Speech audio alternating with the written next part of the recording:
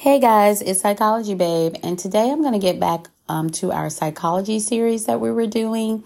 We're going to talk about neuropsychology today. Neuropsychology is a branch of psychology that focuses on how behavior and cognition are related to the brain and the rest of the nervous system. It involves studying the structure and function of the brain to understand how it influences behavior and mental processes. Here are some real-world examples of how neuropsychology is applied. Number 1, brain injury rehabilitation. Neuropsychologists work with individuals who have experienced traumatic brain injuries, TBIs, to assess cognitive deficits and develop rehabilitation programs to improve cognitive functions. Number 2, neuropsychological assessment. Clinicians use neuropsychological tests to evaluate cognitive abilities, memory, attention, and other functions. This is often done to diagnose conditions such as dementia or assess cognitive changes after a brain injury. Number 3, epilepsy treatment. Neuropsychological assessments help in understanding how epilepsy affects cognitive functions. This information can be used to tailor treatment plans, such as surgical interventions, to manage seizures. Number 4, stroke recovery. Neuropsychologists assist stroke survivors in recovering cognitive functions affected by the stroke. This may involve developing strategies to cope with memory loss, attention difficulties, or language problems. Number 5, ADHD evaluation. Neuropsychological assessments play a role in diagnosing and understanding attention deficit hyperactivity disorder, ADHD, by examining specific cognitive functions that might be impacted. Number 6, neurodevelopmental disorders. Studying the neuropsychology of disorders like autism spectrum disorder, ASD, helps researchers and clinicians understand the underlying neurological factors contributing to these conditions. Number 7, pharmacological research. Neuropsychologists may be involved in clinical trials and research focused on the effects of medications on cognitive functions, particularly in conditions like Alzheimer's disease. Number 8, rehabilitation after neurosurgery. Individuals who undergo neurosurgery may require neuropsychological rehabilitation to regain cognitive functions affected by the surgical intervention. Number 9, sports-related concussion management. Neuropsychological assessments are used in sports medicine to evaluate and manage concussions, helping determine when it is safe for an athlete to return to play. Number 10, assessment of learning disabilities.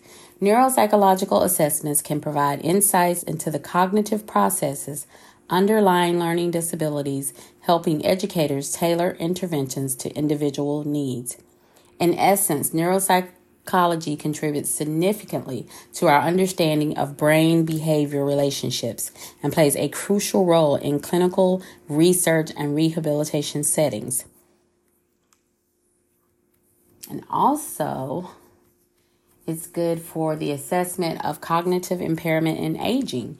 Neuropsychological assessments are used to evaluate cognitive decline associated with aging, helping to differentiate normal aging from more concerning conditions.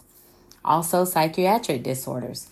Neuropsychology plays a role in understanding the cognitive aspects of psychiatric disorders such as schizophrenia or bipolar disorder to enhance treatment strategies. These examples illustrate the broad applications of neuropsychology across various domains, emphasizing its role in both understanding and improving cognitive and emotional well-being in real-world situations. Now, while neuropsychology might not be the central focus in many movies, there are some movies that touch upon or incorporate elements of neuropsychology, brain function, or related themes. And so here's a couple of examples. You guys have probably seen some of these. If you have not, take a look at them. There's a couple on here that I've seen that are really good. Number 1, Awakenings. Based on a true story, this film explores the effects of a drug that awakens catatonic patients, and it delves into the neurological aspects of their conditionings. Number 2, A Beautiful Mind. This film portrays the life of John Nash, a brilliant mathematician who faces challenges due to schizophrenia. While not focused solely on neuropsychology, it provides insights into mental health. Number 3, Eternal Sunshine of the Spotless Mind. This unique romantic science fiction film involves a procedure to erase memories. The narrative explores the psychological and emotional consequences of manipulating memory. Number 4, The Diving Bell and the Butterfly. Based on the memoir of Jean-Dominique Bauby, this film depicts his life after a stroke that left him with locked-in syndrome, providing insights into the psychological experience. Number 5, Rain Man. I think we've all seen Rain Man. This classic film features Dustin Hoffman as an autistic savant with exceptional memory and mathematical abilities, exploring the neurological aspects of his character. Number 6, Concussion.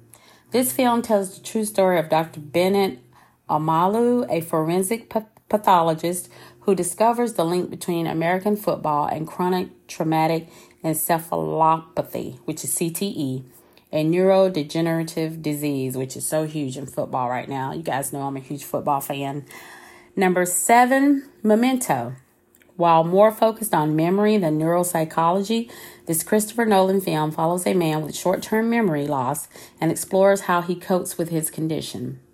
Number 8, Phenomenon. Starring John Travolta, this film tells the story of a man who develops extraordinary cognitive abilities after seeing a strange light. It touches on the themes of brain function and perception. While these films incorporate elements related to neuropsychology, it's important to note that they often take creative liberties for storytelling purposes, but they can, however, spark interest and discussions about various aspects of the brain and human behavior. So, guys, this is just another branch of psychology that's fascinating. This is why, I've told you guys many times that I love psychology because it is so broad and there are so many branches, and it's so great to learn about a lot of the different branches. As I'm going through and talking to you guys, I'm also learning things as well because I just find it fascinating. And so we'll be back. We'll continue and, keep going through all of the branches. And I just think it's, it's a wonderful way to learn about psychology. Maybe people will hear something that interests them and may want them to pursue a degree in psychology. I mean, you never know. So I hope you guys enjoyed it, and I will be back soon with another episode. Thank you.